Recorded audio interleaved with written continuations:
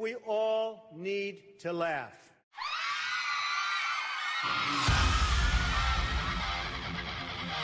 We choose truth over facts. And now for a perpetual political protest in progress. Judge my physical and mental physical as well as my mental fitness. Coffee time.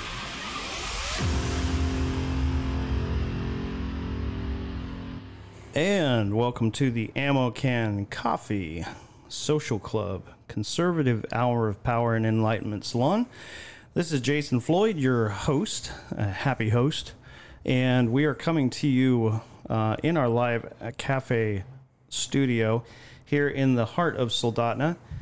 Today is June the 8th, and we're kind of on a different rotation. We were doing our podcasts on Saturdays, but now they're a little bit all over the place because summer has descended upon the Kenai Peninsula. And as everybody knows, when summer descends, there's lots of stuff to do. And Wednesday market season is upon us. So if you find yourself down in the park at Soldotna Creek Park on Wednesdays in Soldotna, you'll find the Ammo Can Coffee Social Club mobile headquarters, our mobile HQ, white trailer with the drop deck. You can't miss us. Lots of flags flying, American flags, big smoothie flag, big espresso flag, a big awning over the tent. We're right up by the stage, and I'm sure that one of the ladies there would be happy to meet your beverage needs. But we have a special guest in the studio today. Welcome to the show, Christopher Kurka, candidate for Alaska State Governor. Thank you, Jason. So you have become quite the road warrior of late. Unlike Mad Max, though, your vehicle's a little bit larger. Yeah, well, it depends on the trip. We're either in a Tahoe or today we're in a Suburban, but actually we just picked up an RV and we'll be traveling the state in that quite a bit. You know, interesting factoid, little side note. I was talking to my daughter, and she had read something that RV sales across the nation are up 500%. Oh, it looks like I got in while the getting was good. Yeah, I guess. You know, I picked up one a couple weeks ago myself, and it seems like there's a lot of movement about the country. People moving from one place to another, people selling their homes, people buying homes. The housing market on the peninsula and in the valley, actually, I've been looking at places in the valley recently. It is absolutely insane to see what has happened to the prices of homes and just sort of the lack of options. Yeah, you know, it's driven by it's when you have the economy is so manipulated by interest rates and all the funny money that the federal government's printing. It does no favors to our economy. Well, there's definitely winners and losers in an economy like this. And unfortunately, I don't think it's the little guy that ends up on the top. And I wanted to talk a little bit today. I kind of prepped for today in a different way. Normally, when we do the show, I've got a list of different top stories that we cover, but I kind of wrote a little bit of a monologue today. So I'm going to go ahead and read that. I have a number of links to different articles within that we can drill down into. But I'd like to get your perspective as a potential governor of the state of Alaska, how you're going to address the issue of sovereignty, both state sovereignty and national sovereignty, when it concerns presidential and federal overreach. So I'll just launch right into it. This past week, Joe Biden unveiled a plan designed to strip Alaskans of our constitutional right to self-rule, medical privacy and autonomy, and the security of our democratic republic. His 13-page document outlines how he will cede U.S. sovereignty and the sovereignty of the various United States to the capricious and often corrupt oversight, regulation, and mandates of the World Health Organization. Outrageous.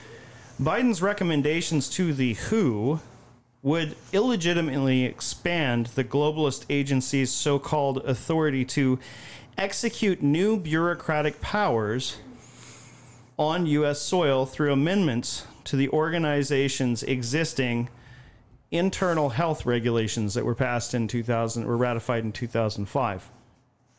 The WHO, unlike the rock band, is a United Nations agency purposed with the task of expanding global, quote, universal health coverage, end quote, through implementation of the principles of, quote, equity, end quote, a concept which should not be confused with the idea of equality.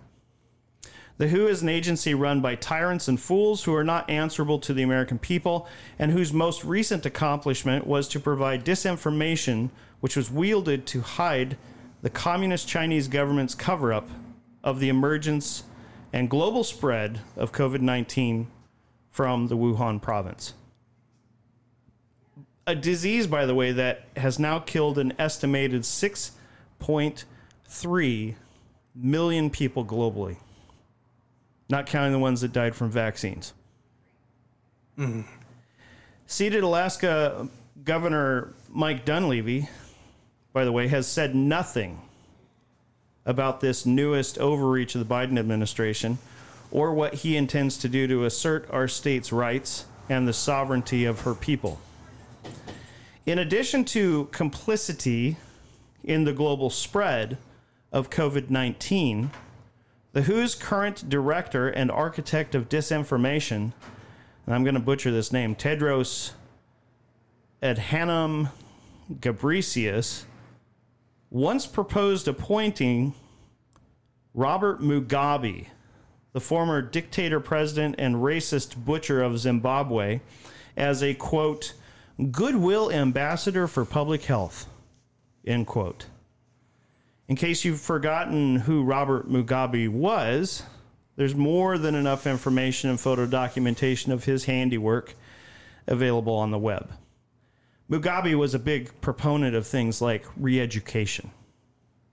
Maybe you've heard that word recently bandied about by the left as they talk about Trump supporters and people who generally disagree with their fanatical ideas. Biden's chief medical officer, Dr. Anthony Fauci, has been quoted as saying, quote, so Tedros is really an outstanding person, and I've known him for the time that he was the Minister of Health of Ethiopia. I think under his leadership, the WHO, has done very well.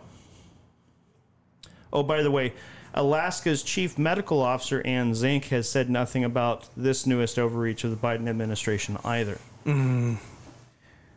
So that's the deal. We have an administration who has taken an oath to uphold and defend our Constitution and to preserve the freedom and liberty of our people. So as the as a new governor for the state of Alaska, what is your response to actions like this and others? Well, Jason, this is so outrageous. It's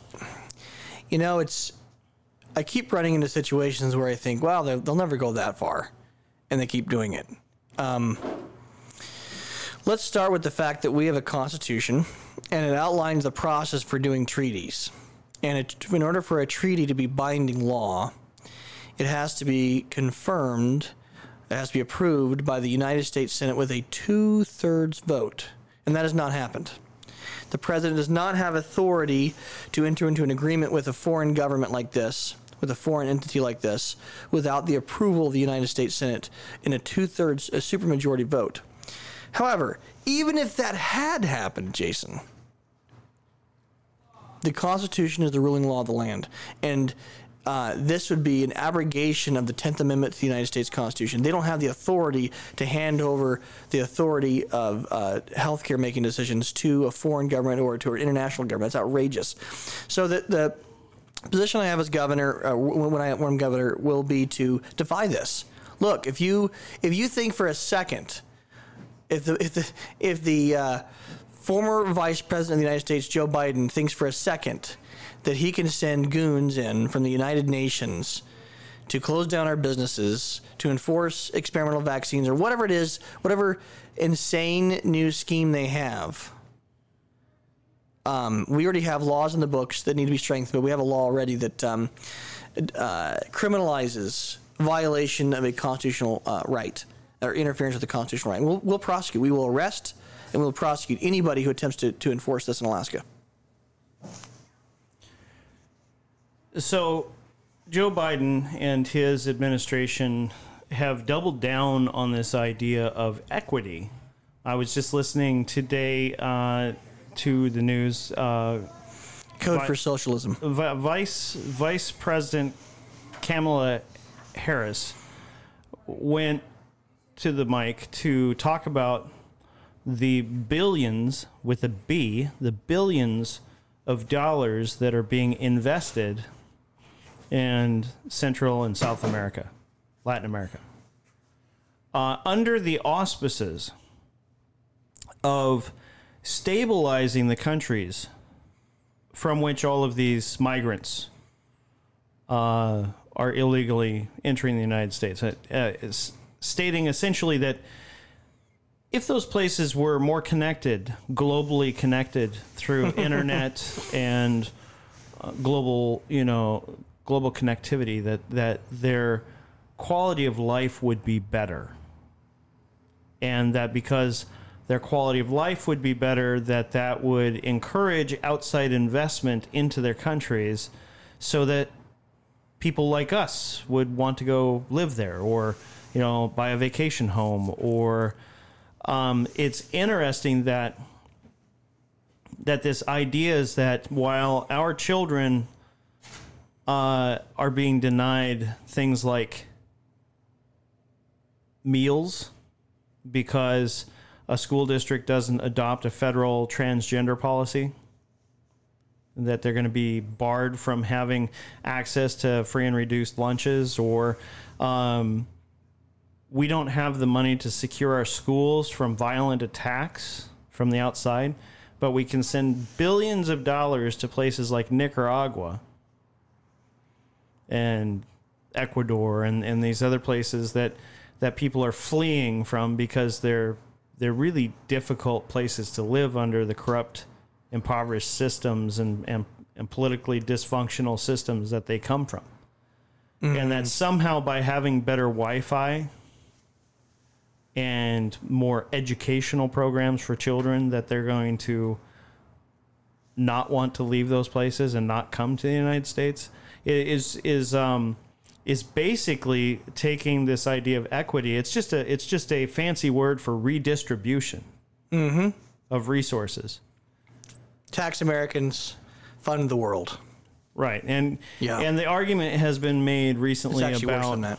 I believe Trump made a statement that we spend billions and billions of dollars in aid to Ukraine, but we can't send any aid to our schools.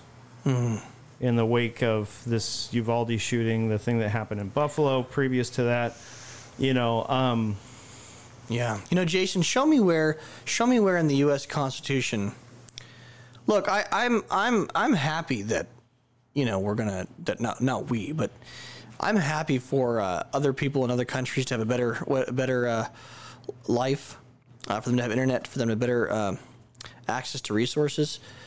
But show me where that's provided for in the U.S. Constitution. You know what we're doing right now? In the process of doing stuff like this and all the other foreign aid we've been doing, we have been bankrupting our country.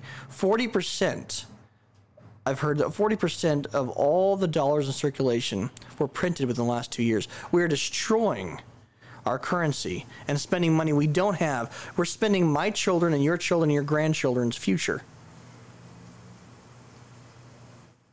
on the world. And that money that we give as foreign aid is almost never altruistic. Uganda several years ago, I know this is off the topic of the school shooting, but I just want to touch on this real quick. Uganda many years ago came out against receiving foreign aid from the United States and the UN. And because they realized that And they realized the agenda there. This was about population control. And so in Uganda, in order to receive these UN and these U.S. funds, our State Department had strings on them. And those strings included Uganda and these other African countries bringing in Planned Parenthood and their international partner to push all of the sex indoctrination garbage that they've been pushing down the throats of Americans for years. And we're funding that with American taxpayer dollars. We're leveraging the needs in other countries to push these issues. So to the school shooting issue, it is outrageous that we have made our children in schools soft targets for bad actors, soft targets for mass shooters. I'm sorry, not mass shooters, mass murderers, mass killers. And so one of the things I did in the legislature is we filed a bill. We call it the Second Amendment Restoration, or the second title you're going to love, the Criminal Safety Zone Repeal Act. Because let's face it, when you ban at universities law-abiding citizens carrying a gun, when you ban at elementary schools teachers and parents and faculty from carrying a gun to protect themselves and their students and their children, what are we doing? We're making them targets. We're putting out a sign for the mentally deranged and the mass murderer, and we're saying, and the terrorists. This is what they're terrorists. What these people are. We're saying, come here, shoot us first, because we will not provide resistance. Because we could talk about funding, security in the schools and more police officers in uniform in schools, and that might be something worth looking at. But nothing beats having an armed populace. Yeah, isn't it curious that that the people who are so brazenly, vicious in their attacks would go to a school and kill children and teachers, and not go to a bank and just kill all the people in the bank and then have sort of the side benefit of getting a bunch of money, or going to the legislature and being really upset at people at the legislature. And I'm not advocating that any of this happens, but it's curious that places where there are guards, and there are armed guards at the legislature, guards with guns, standing at the port of entry, the door that people come and go from, that we don't hear about anything like that happening.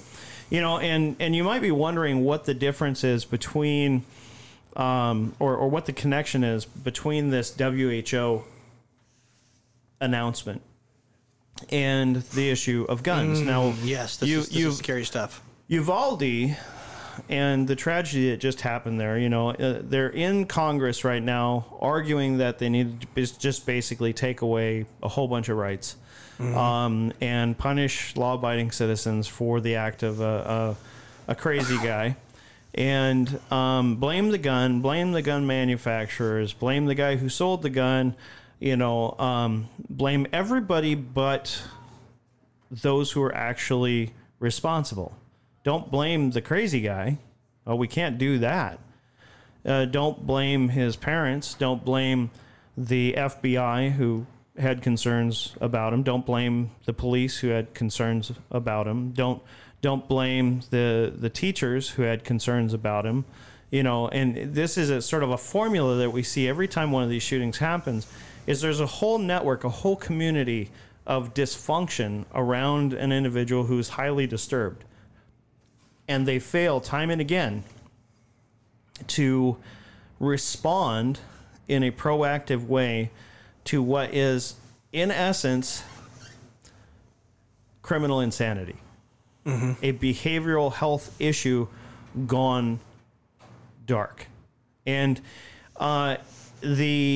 if you read the document that the Biden administration sent to the WHO, this 13-page document, one of the interesting things to see is that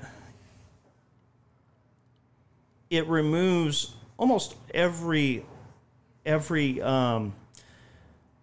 statement about the state having the ultimate say, and removes the word may and replaces the word may with shall. And so shall is a directive word that requires action. May is an operative word that says, maybe. Maybe they'll do something, maybe they won't, but ultimately it's up to the discretion of the state. And when we say state, we say the nation state, the member of the UN that is under this directive. And so the title of the paper is called Strengthening WHO Preparedness for and Response to Health Emergencies. Now, the Biden administration tried to couch this in the language of pandemics, right? Epidemics, pandemics, outbreaks.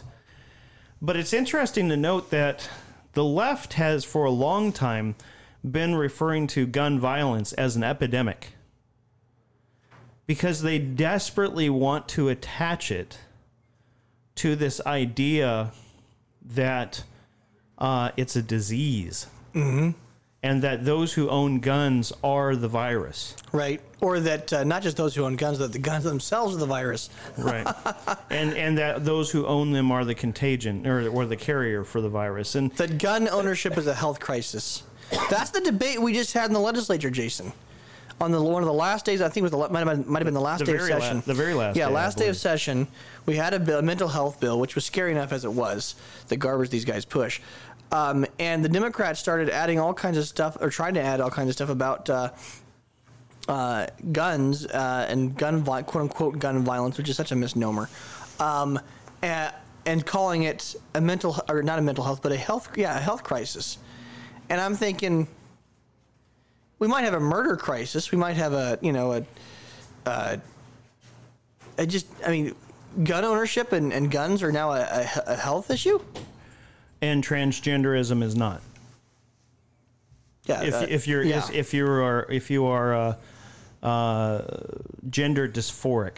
If you're confused. Yeah. That's not that's no longer a diagnosable condition. It is just a way of life. And totally normal. And so normal that we should promote it everywhere we can to a whole population that has never had gender dysphoria, but all of a sudden we have this huge spike in, little kids who never would have asked the question to begin with, saying, well, maybe I'm a girl, and then getting hormone treatments and things, It's just child abuse. It's totally child abuse. So the question that's, imagine this. Imagine if President Biden went out on the stage today or yesterday, even considering the recent events in Uvalde and Buffalo, and he were to get up on that platform and say, gun violence is an epidemic, it's a pandemic, it's worldwide, and we are going to be progressive in our response to it, and we are confiscating all firearms today. We're beginning a nationwide push to do this. Well, that would be committing political suicide for not only his administration, but his entire party. Mm-hmm. It would create mass commotion and response from the American people and all these millions of gun owners. Responsible, lawful. And he's calling for that. He's gun orders.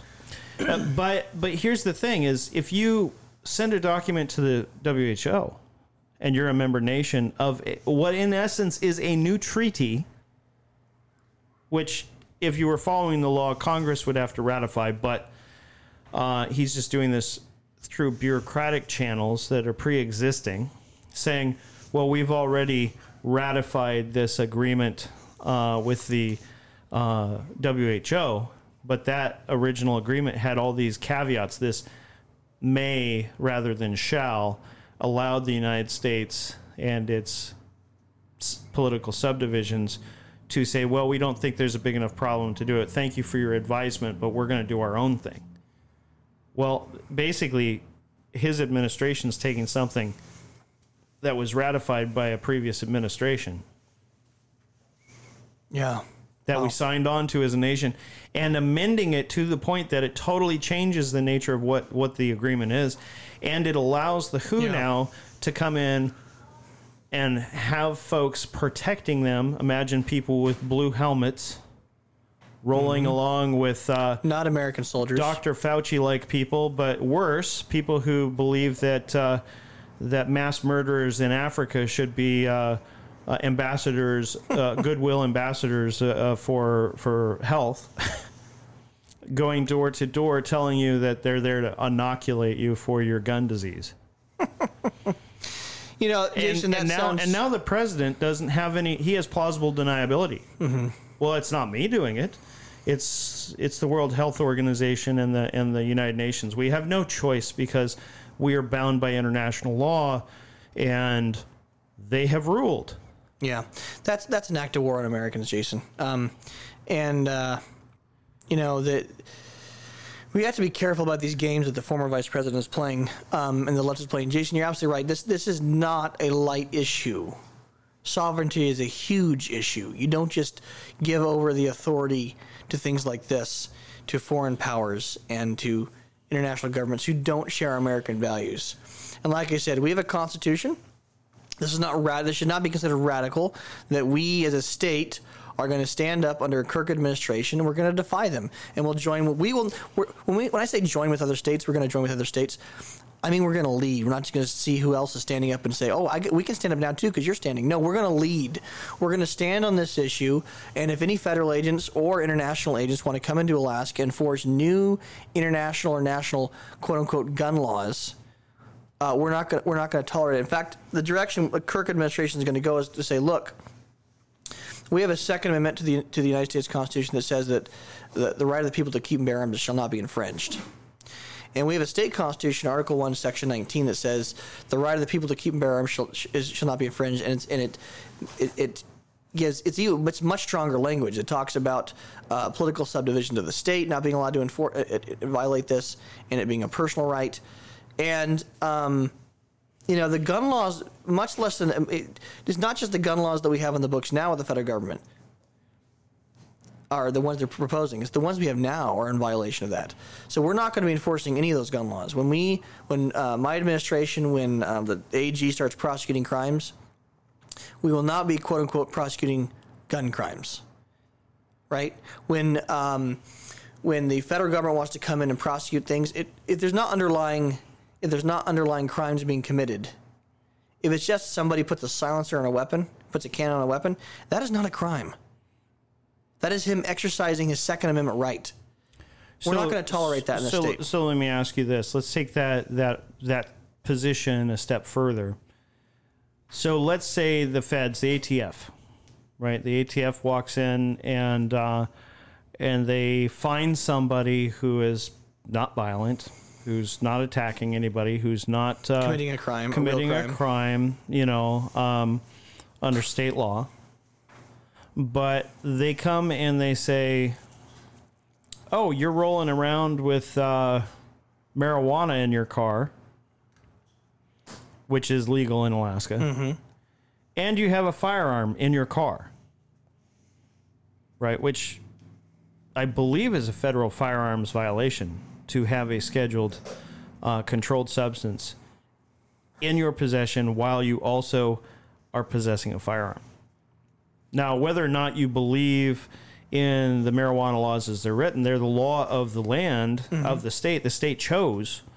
Yeah, we're sovereignty movement, So in that scenario, would you see your administration taking a position potentially to file an amicus brief or sue the federal government over their overreach into the state's sovereign right to police its own citizenry in the regards to firearms and in accordance with the Constitution? Absolutely, Jason. But lawsuits are great, but they don't go far enough. You're asking for a relief from a federal judge, from a relief from the federal government and federal laws. That's not the right path to victory.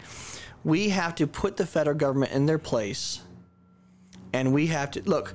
We're going to be using state troopers to potentially arrest federal agents who are in Alaska stepping over the line. And Jason, that steps over the line. If you're here to enforce gun laws, and you're not here to stop actual criminals, then you're violating the Constitution, and you're not welcome here. Pretty strong position to take. It'll be interesting to see. It really shouldn't be, Jason. We have a Constitution. We swear an oath, and the legislature many years ago, I think it was even a Peninsula representative. I think it was Bobbard was telling me it was former Speaker of the House from Nikiski down here, Mike Chenault. He introduced legislation, and it kind of got defanged a little bit. The fangs to be put on there, but basically it declared our state independent, and that we were going to not be enforcing. I'm trying to remember the details of the bill, but basically a Second Amendment sanctuary state, and that if you're going to manufacture firearms or ammo here, that it was going to be immune from federal firearms regulations. But we need to take that to the next level, because it doesn't matter if it's just produced here, Jason. The federal commerce, the Commerce Clause of the U.S. Constitution does not give the federal government a license to violate the Second Amendment to the U.S. Constitution. And I, as a governor, have an oath to protect and defend the Constitution of the United States. I don't have an oath to protect and defend court opinions. I don't have an oath of office to protect and defend federal agents. I don't have an oath of office to protect and defend federal laws that are unconstitutional. My oath of office is to protect Alaskans and to protect and defend the Constitution of the United States and the Constitution of the state of Alaska. And that's what I'm going to do. It'll be interesting to see what, over time, what your opponents running for governor will say in regards to this issue, because I've listened to what they've said. I've talked to a couple of them, and they all seem like folks who don't ever want to be nailed down to any definite response. Yeah, typical politicians. I mean, they're nice guys. Charlie's a nice guy. He's a nice guy. But that's not what we need in the governor's mansion. We need leadership. Okay. We need somebody who's going to bat for Alaska. And in that regard, and not afraid to make strong commitments. We can look at Dunleavy, and Dunleavy led from the rear. He watched all the other states file lawsuits whenever there was a federal overreach issue, and he jumped in like number 8. It's kind of like that kid in the classroom who sits there, and the teacher asks, how many believe answer A is the right answer? How many people believe answer B is the right answer?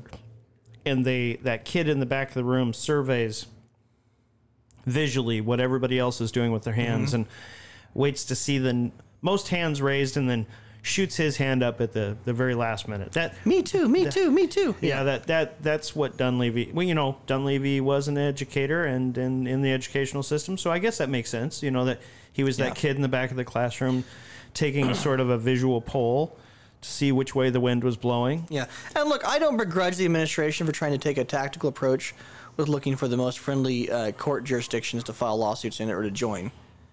But he has not been leading. All right? Alaska has been...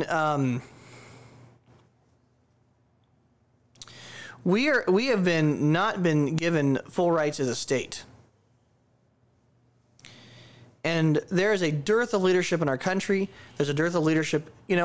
Honestly, I don't think Ron DeSantis is all that fantastic. But he's freaking awesome compared to these other governors, compared to our governor.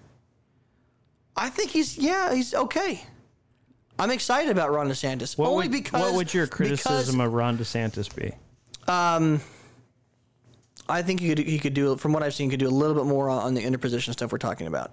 And I believe on healthcare freedom, there's been a few things where he could have gone a little bit stronger. But I'm not criticizing Ron DeSantis. What I'm saying is, the reason Ron DeSantis looks so amazing is because everybody else is not leading, including our governor. Yeah, I've heard a lot of people say that if Ron DeSantis ran for president, that they would probably vote for him. Yeah, he's on near the top of my list. I mean, We don't have leadership. We have a bunch of. I kind of still like Ted Cruz, but well, yeah, me too. But we don't. And look at the U.S. Senate. We got like 2. Ted Cruz, Rand Paul, Mike Lee to some extent. We got a very few conservative leaders who are willing to pick up the bat and go to war for their constituents, go to war for Americans. Yeah, good old woodshed session. Yeah, and I think I think Charlie will probably be better than Dunleavy, or I like to say less worse. But that's not what Alaskans need. We don't need less worse. We need better. Better's not good enough. We need great. We want to make Alaska great again. We've got to act like it and fight for it. And it's not going to happen by making stronger statements. It's not going to happen by saying, "Oh, we're going to work across the aisle and cozy up to legislators." No, we have to be like Trump. We have to go out with the bullhorn. We have to go out with negotiate from a position of strength. And I will tell you, most people don't realize this, but the legislature is absolutely, without question, the most powerful branch of government. Don't let anyone ever tell you the legislative branch can't do anything because of the courts or can't do anything because of the governor. That's bullcrap. The legislature as a whole is the most powerful branch of government. Do not you got to hold your legislators accountable. However, except for, there's one position that you have to agree is extremely vulnerable and without hardly any power at all, and that's the position of the Senate president. There are about 4 individuals who are the most powerful people in the legislature. In the Senate and the 4 individuals in the House. They're the Rules Chair, they're the Co-Finance Chairs, and they are, without question, the Senate President and the Speaker of the House. Oh, I don't know. Doesn't the President just sort of serve at the pleasure of the Senate President, and he's just kind of a victim of circumstance? That conference committee that decides the final budget? Oh, those are all appointed by those 2 individuals, the Speaker of the House and the conference and the Senate President. Isn't that curious? In my last sit down with Peter Micciche, Senate President, he told me he just basically was a victim. He really didn't have any control. He didn't have any real power. He just served at the pleasure of the Senate. I think he thinks I'm really stupid, or that the rest of the public is, but the reality is exactly what you said it was, and I was being facetious. Let's put it this way. Course. As you know, and this is a distraction from the question about the governor here in a second that I was about to talk about, but on this issue of abortion funding this year in the budget, okay, a Democrat-controlled House, while I was in the House, we passed out pro-life budget language that wasn't intent language. It was binding law that would have banned abortion funding in Alaska. Okay? It was binding law. And the Democrats passed it, didn't they? Yes, the Republicans in the Democrat-controlled House passed it. But in the Senate, the Democrat-controlled House passed this language, and the Republican-controlled Senate stripped it out under. And he, to his credit, he voted for the language, but he didn't use his power. He didn't use his influence. And I put Senate President Peter Micciche on notice. I said, look, this is on him. If he appoints the pro-abortion members of the legislature in the Senate to the conference committee to strip this language out and keep it out and choose the Senate version over the House version, it's on him. And he did that, didn't he? Yes, he did. He appointed Bert Stedman. And he got worse. So last year when this happened, it was Bert Stedman and Click Bishop, and at least he appointed Donnie Olson, the Democrat, who's sort of pro-life. And this year, he went even farther to the left. He appointed Bill Wielechowski, who's aggressively pro-abortion, to that list instead of Donnie Olson. So no, he showed you, didn't he? He showed us all that he doesn't care about the preborn. You know what? What's what's disturbing is that the state. I was just writing a piece on this. The state last year killed. There were. Something like 1,120 something abortions in the state. Yeah. And the state government paid through Medicaid for something like 570 something of those. And there's more. Those deaths. There's more because we pay for like several hundred out of state as well. Yeah, and so and that is dramatically. That I'll tell you that from the movement, I know that increases the numbers. increases the likelihood. So it's interesting to me that and I hadn't planned on talking to you about the budget today or your vote on the budget, but it's curious to me to see so many in the establishment, in the Republican conservative / establishment, those folks who have attained high office, trying to paint this whole thing as a nothing burger. Nothing to see here. We just couldn't get it across the line this year, but we'll do better next year. Just reelect us. Just reelect us. I mean, we couldn't get it last year. We can't get it this year. Maybe next year will be different. If we could just get the majority, but here they had the opportunity to at least stand on the floor, and even if it was just a symbolic gesture, shout about the inhumanity of the state snuffing out the lights of its youngest, most vulnerable, voiceless residents without even batting an eye. And then to callously attach that to the leverage of the PFD and include that as an incentive to look the other way. Really what Peter Micciche and this legislature did was put the price of human life in Alaska at around $3,200. I believe that's the final number that came out of committee. Was that our PFD and energy subsidy combined would be something like $3,200. That's in the final budget, yeah. That's the price of an Alaskan life, ladies and gentlemen. This is the situation, Jason, and this is a totally distraction from the point I was trying to make. But if we're serious, let me back up a second. Here's the problem with a lot of politicians. They might care about this issue. They might want to change. But they're not willing to fight very hard for it. And so they want to go on record opposing the abortion funding. They want to go on record standing for life. But that's as far as they're willing to go. They're not willing to make this what I call a veto issue, right? They're not willing to make this as a prerequisite. So one of my commitments is a prerequisite to me looking at even voting for a budget means we're not going to be funding the killing of kids. Okay? So what are you going to do when they strip the language?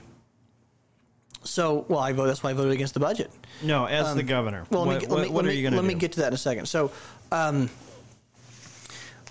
if those in the legislature, in both the House and the Senate, because it's the majority in both bodies that say they're pro-life, and keep in mind, to be pro-life means you're going to support life conception. That's what the definition should be, that you believe life begins at conception, and that is when you're going to begin protecting life. And that is it. That is what it means to be pro-life. But we're not even talking about that, Jason. We're talking about abortion funding, which is like a 2/3, populist issue. Everybody hates abortion funding. That does not take significant political courage to do this, or should not take significant political courage to do this. But if we were serious about wanting to stop abortion funding, then every pro-life legislator would say, this is a prerequisite for me to even begin negotiation. This is non-negotiable. We will not vote for a budget that funds abortions.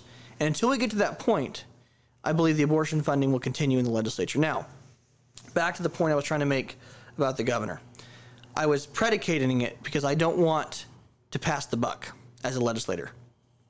The legislature is the most powerful branch of government. That is why it's in two bodies, and we have a bunch of individuals, 20 in the Senate, 40 in the House, which honestly is the smallest legislature in the country, and it's probably too small, it's too much power, and too few hands. Without question, the legislature is the most powerful branch of government. However, in Alaska, because of the way the Constitution is structured, the governor is extraordinarily powerful. The AG, the Attorney General, is appointed by the governor. It's not a separate elected position. And this time around, the gubernatorial candidate picks who is going to be the lieutenant governor. And the governor also picks the successor to the lieutenant governor. If you recall, that's how former, Adjutant General Craig Campbell became lieutenant governor, is he was appointed by Palin to replace Parnell when she resigned. And that's all done by the governor. Also, the governor has extraordinary power when it comes to the veto pen. So the president, if he's negotiating with the Congress and the Senate and he wants to stop something they're doing, he has to veto the entire bill. He has to veto the entire piece of the entire budget, entire legislation. But the governor has something called a line item veto. And it's even more powerful than that because and the governor, not just a line item, but he can reduce the amounts, as we saw Walker did with the permanent fund dividend when he stole it. You can take a line item. Wait. Let's back up. Like he did when he what? When he stole the permanent fund dividend. Oh, yeah. He vetoed, he did reduced. Steal it, didn't he?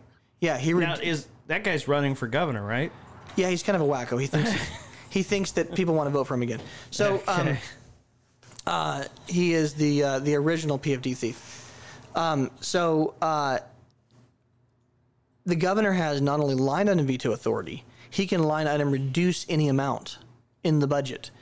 And to top it all off, Jason, instead of it being a normal 2/3 majority of the legislature to override the governor's veto, which it takes the case with all other legislation, kind of like on the federal level in many other states, it's not 2/3, it's 3/4.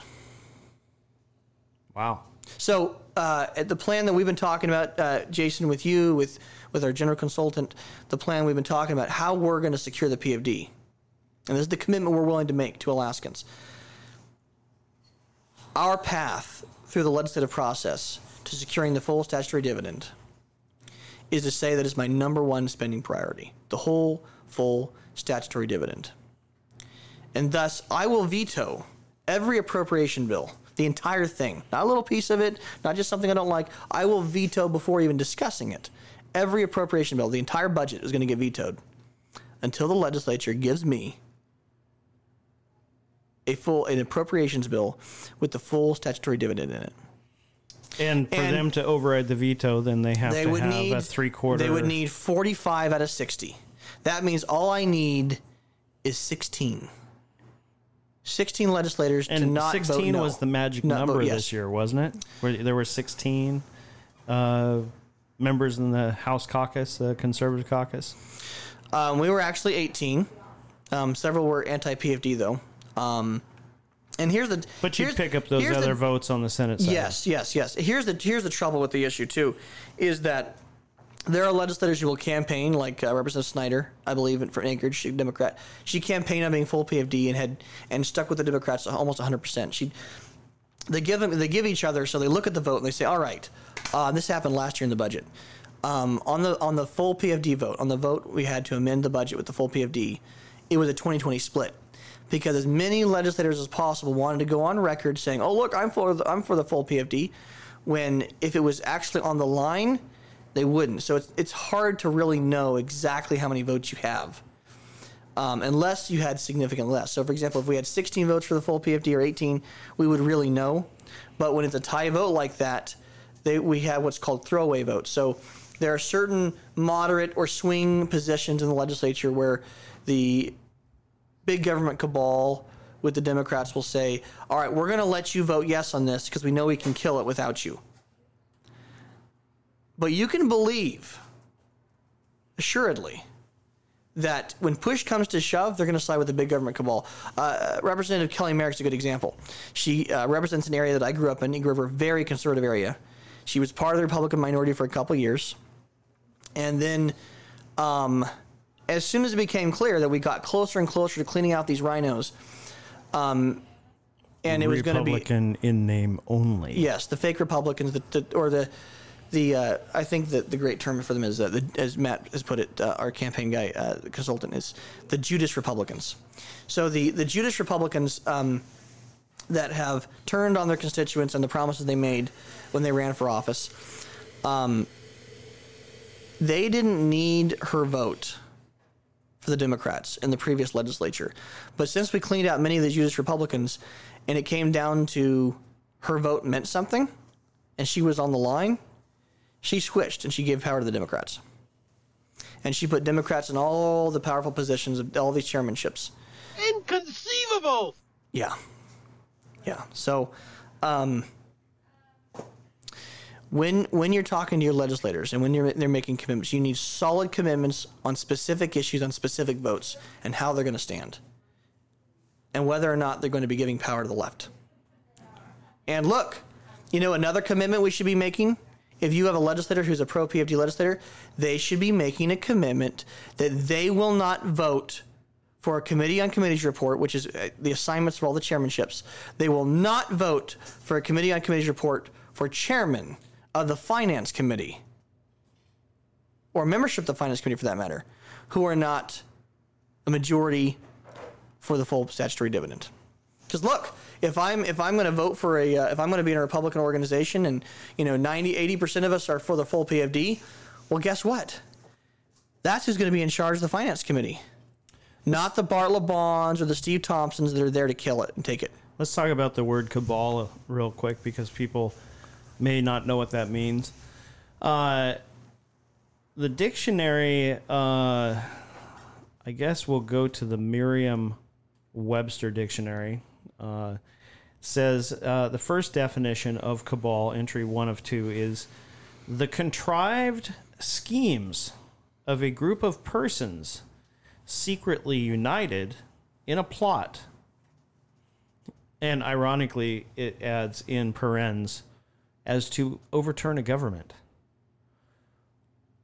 Also, a group engaged in such schemes.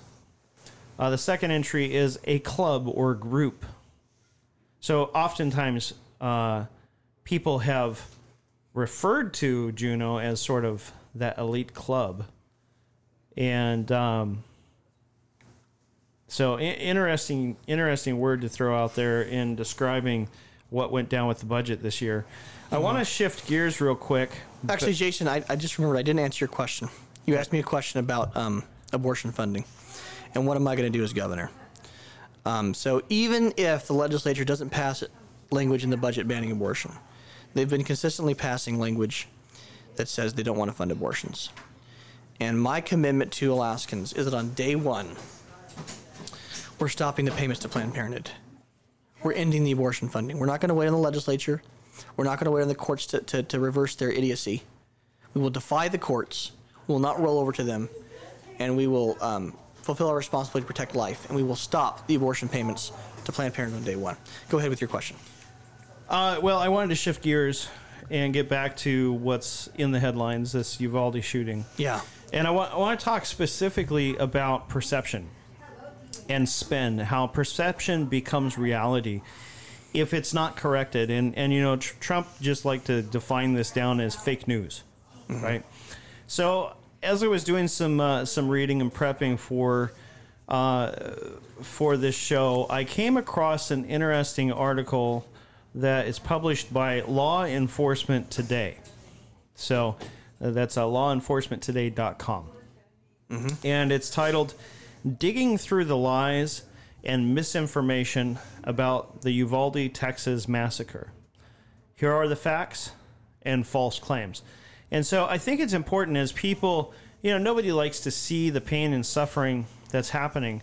And when we're given information that's not accurate or is incomplete or is outright false, and we use that to inform our emotions and then our desire for actionable sort of positions to take when we're engaging our legislature or our congressional delegation or maybe our school board or local police department.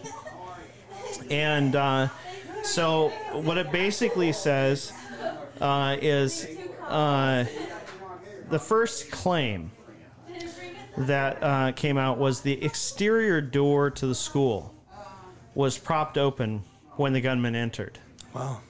And so, I mean, what's that do for you when you hear that? If you know that a school has protocols to harden the school to entry, I mean, what's your response? Your visceral response when you hear that?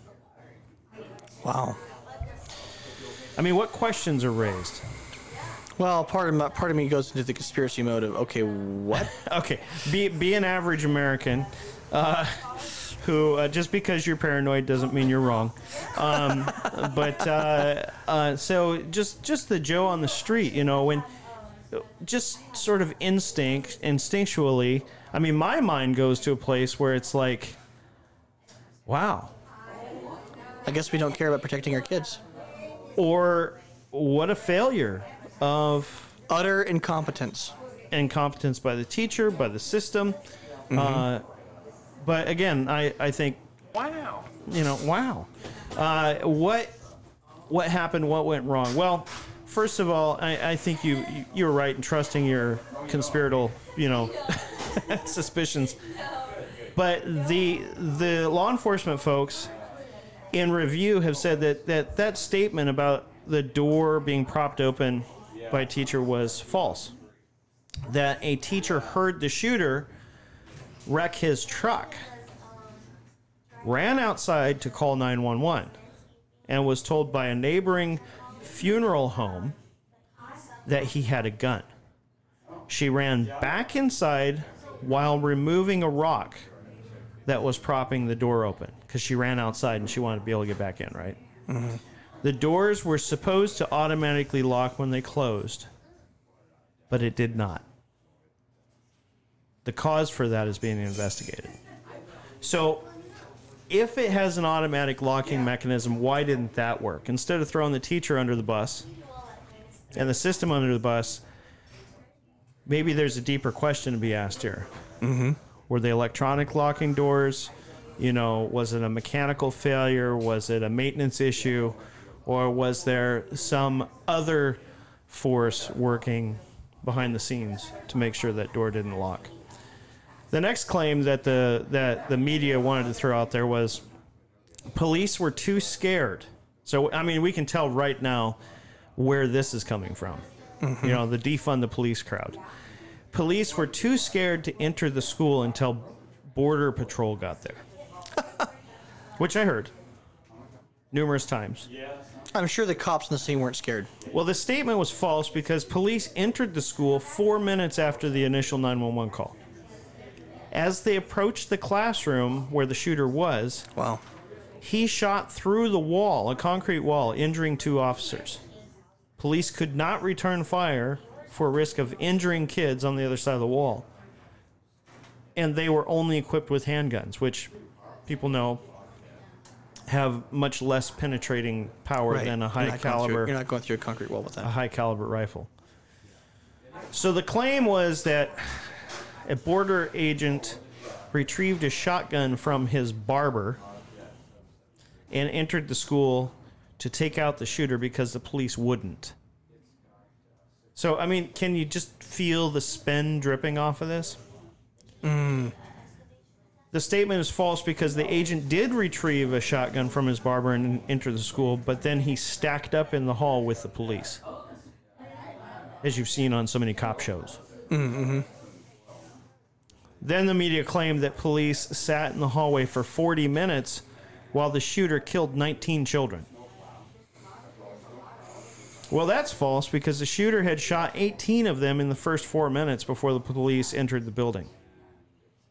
He then shot 2 of those officers. But there wasn't a single shot fired from the time they dragged both officers out until BORTAC, which I'm not sure what that is, probably the tactical team, what do they call those guys, SWAT? SWAT, yeah. Until BORTAC arrived on the scene. During that time, police kept the gunman pinned in one location, evacuated the rest of the school, and eventually found the principal, who was hiding with the master key. I don't wish, it's easy to make sort of observations from the outside. Yeah.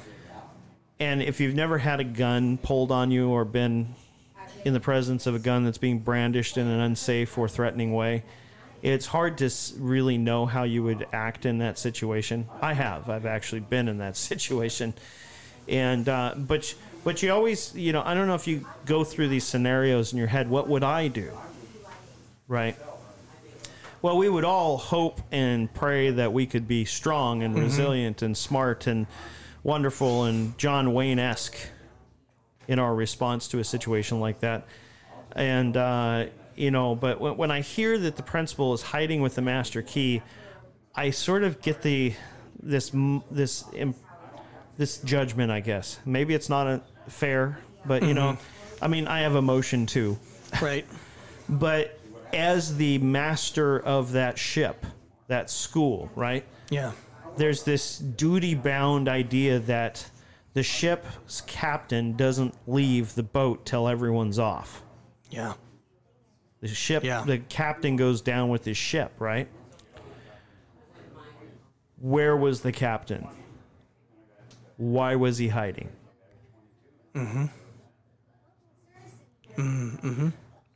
You know, can you imagine a scenario how this would be so different if the teacher, if the assistant teachers, if the principal were all packing guns? Or if they just had off-duty cops in there. I was listening to one school district that they went to their school board. This was one of those school districts that was woke, and the parents got active, and they voted all the woke folks out this last round. And now they have a whole new batch of school folks involved. And sorry, folks, we got a lot of people coming in the shop now. But,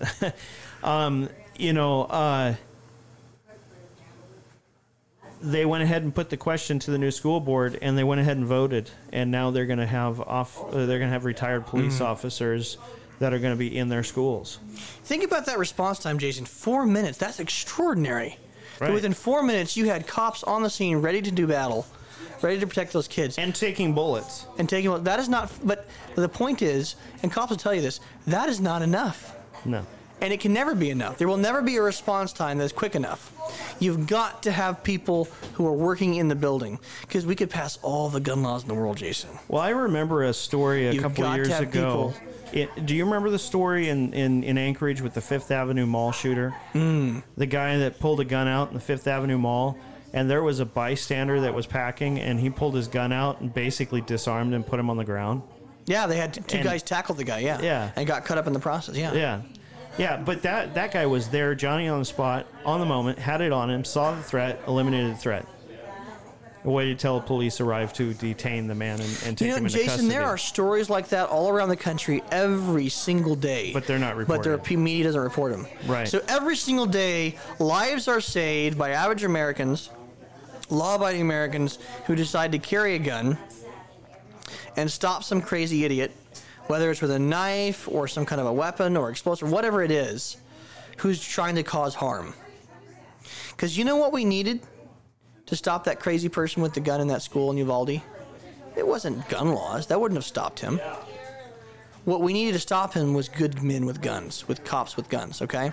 But we will never... I think I would rather have a lady with a gun, because in my experience, they all shoot better than most of the men I know. Good men was a broad sense. But you cannot hire enough cops to be everywhere at all times. Right. You have to have law-abiding citizens, principals and teachers, and any adults in the classroom, whether it's ex-cops, I don't care who it is, but they've got to be on the scene, and they've got to be armed, and they've got to know how to use it. And we're not going to get there by having more gun laws. I've often thought that there should be incentives for teachers and faculty who decide to go ahead and get their training. That they get their training, they have to qualify with the firearm like a police officer does, and that like a pay raise. Once they've qualified, that they get hazard pay. Right? The military does that when they're deployed to a potentially an area of conflict. They get hazard pay. They get combat pay, and if you're going to take that gun on you, you have just elevated your liability and your responsibility. And it's, wearing a gun is not always a comfortable thing. No, it sucks. It's I wear a gun most days, and it's not always comfortable, but I get a different kind of comfort by having it, because I know that I can defend my children and my family from some whack job who walks in and wants to do harm to me or my customers or my family. Yeah. And so, but I've often thought that if they were required to qualify, and then they were issued a firearm, or they registered their firearm, because they do that with police, and that they could be suspended for not properly managing that firearm, as a police officer would be. You know, if you just leave your firearm on your desk, that's a problem. You drop it in the toilet, that's your problem. That's a problem, you know. God forbid a child would get a hold of it, that's a big problem. And so with that elevated risk and that elevated responsibility and liability, they should get paid more and incentivized. And they should have to practice throughout the year. And it could be part of their regular in-service training. You know, they've got 3 months off during the year. Yep. You know, send them to educational defense boot camp.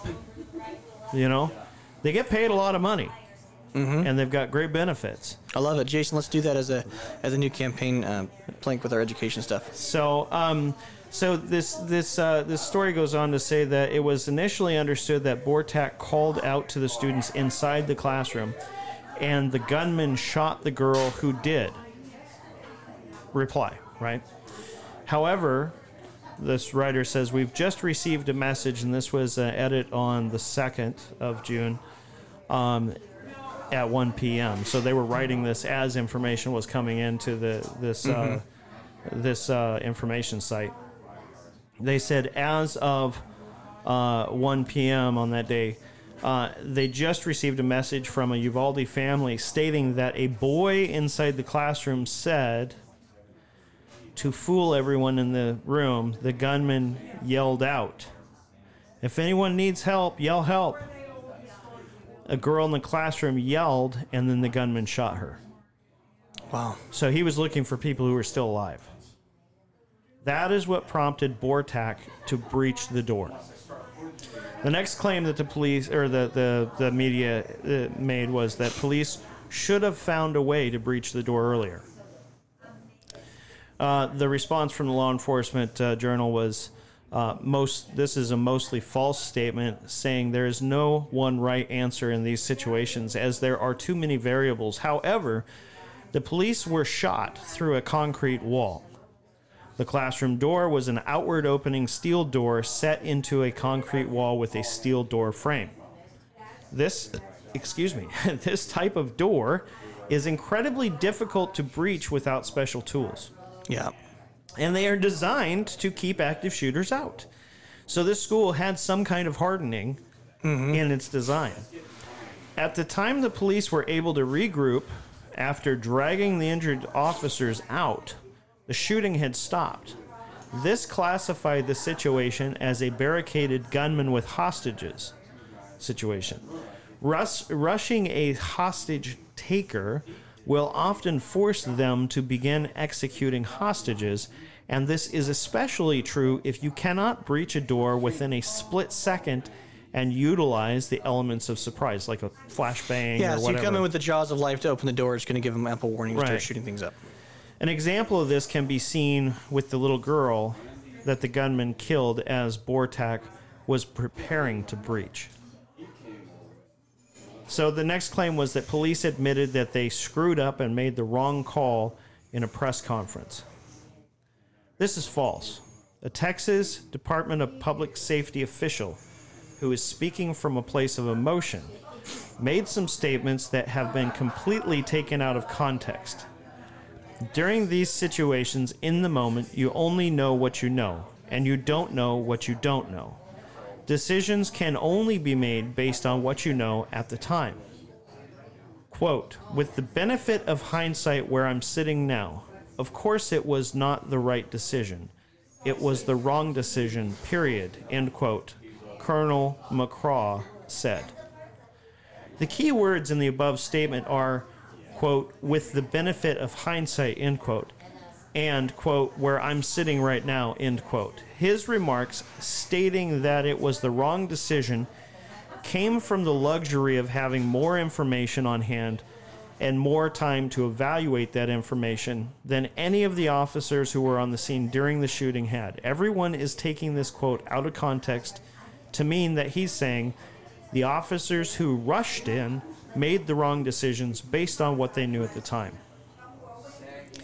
So the article goes on, and I would encourage you to read it in its entirety, but the point is that perception in politics and law and news, in the news, this 24-hour news cycle, when it's all wrapped up with emotion, becomes reality for a lot of folks.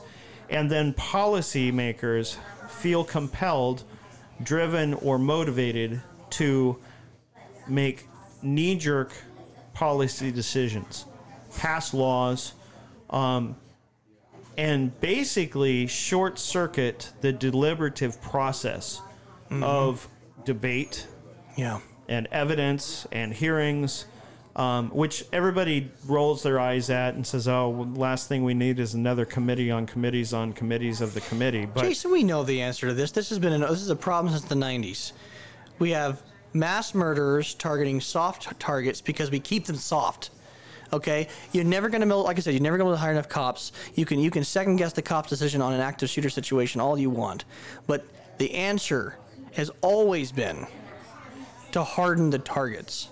The answer has always been to put guns in the hands of teachers that you train and adults on campus. That's always been the answer. it seems to be the answer at the legislative building. It seems to be the answer at the governor's mansion. I'll tell you that not only is there security that's armed all over the building at the Capitol, but there's a lot of legislators that are too, and their staff. They keep guns in their offices. Uh-oh. Did you just let the hat out of the bag? No, we're Alaskans. We carry guns. What we do. Did you hear what I did? I said let the hat out of the bag. You know, so that was a mistake. Anyway, the cat out of the bag. Well, you know, we've run a minute and 11, or an hour and 11 minutes, and this is the conservative hour of power you've been listening to. My guest has been, and will probably be once again in the future, gubernatorial candidate Christopher Kurka. Hopefully in the future we will have Governor Kurka to speak to. That's right. That would be way cool. But folks, we cannot sit by idly watching other people do the heavy lifting, because they're putting those objects in places we don't want them. If we want our liberty and our freedom to be preserved, then we have to take an active role in preserving it. And the very least you can do is to vote. But there's some other things you can do, and I would be remiss to say, to not let folks know that there will be a volunteer meeting here at Ammo Can Coffee this Saturday. So that's, I'm going to publish this podcast this afternoon, but this Saturday at 9 a.m. here at the shop. The campaign needs your help. That's right. They need volunteers to do a number of things. So why don't you tell us a little bit about what's going to go down in that meeting? Yeah, so there's a couple things folks can do. They can go to the website, they can sign up, they can volunteer, they can donate. Those are all very, very helpful. We also have the phone app now, the smartphone app. We're the first campaign in Alaska to have. We're going cutting edge, a smartphone app to cut around the social media censorship. You can go to the App Store or the Google Play Store, and you can search for Kurka for Governor. And you can see the app there. You can download it. We will be pushing messages out on there in the coming weeks and days to you to let you know what's happening next, where you can serve, where you can join, where you can help. But this Saturday, listen, you can have campaigns that are funded by the elite with millions and millions of dollars. And you know what? I've seen campaigns beat them, sometimes being spent 10 to 1, outspent 10 to 1. And the way you do that is with a well-organized grassroots army. And if you are willing to serve as a volunteer for the Kurka Huper campaign, if you want to make a difference, if you want to save our state, this Saturday, at what time, Jason? 9 a.m.? 9 a.m. at the Ammo Can Coffee, we're going to have a volunteer meeting. You can come hear what the opportunities are to serve, what the opportunities are to help with the campaign, and we can win this. We will win this with your help. Again, 9 a.m. this Saturday at the Ammo Can Coffee. Be there or be squared. If you're serious about fighting for freedom, if you're serious about wanting to save our state for your children and your grandchildren like I do, then come help us win this. So that's our outro music, and we just want to thank you for joining us once again. We hope that you like and share this podcast with your friends and your family, your social network. You have an opportunity to support us on Patreon. If you click on the link that takes you to our Podbean page, there is a place where you can sponsor, become a donor to this medium. And if you have anything you would like us to cover on the Conservative Hour of Power and Enlightenment Salon, shoot us a text or an email or come into the shop, let us know. If you'd like to be a guest, come have a cup of coffee. I'd love to sit down with you and talk to you about your perspective on what it means to be a conservative in this culture. Together, we can win the battle, but it's going to take each of us standing shoulder to shoulder, united in solidarity, speaking with one voice. Have a great day, everybody.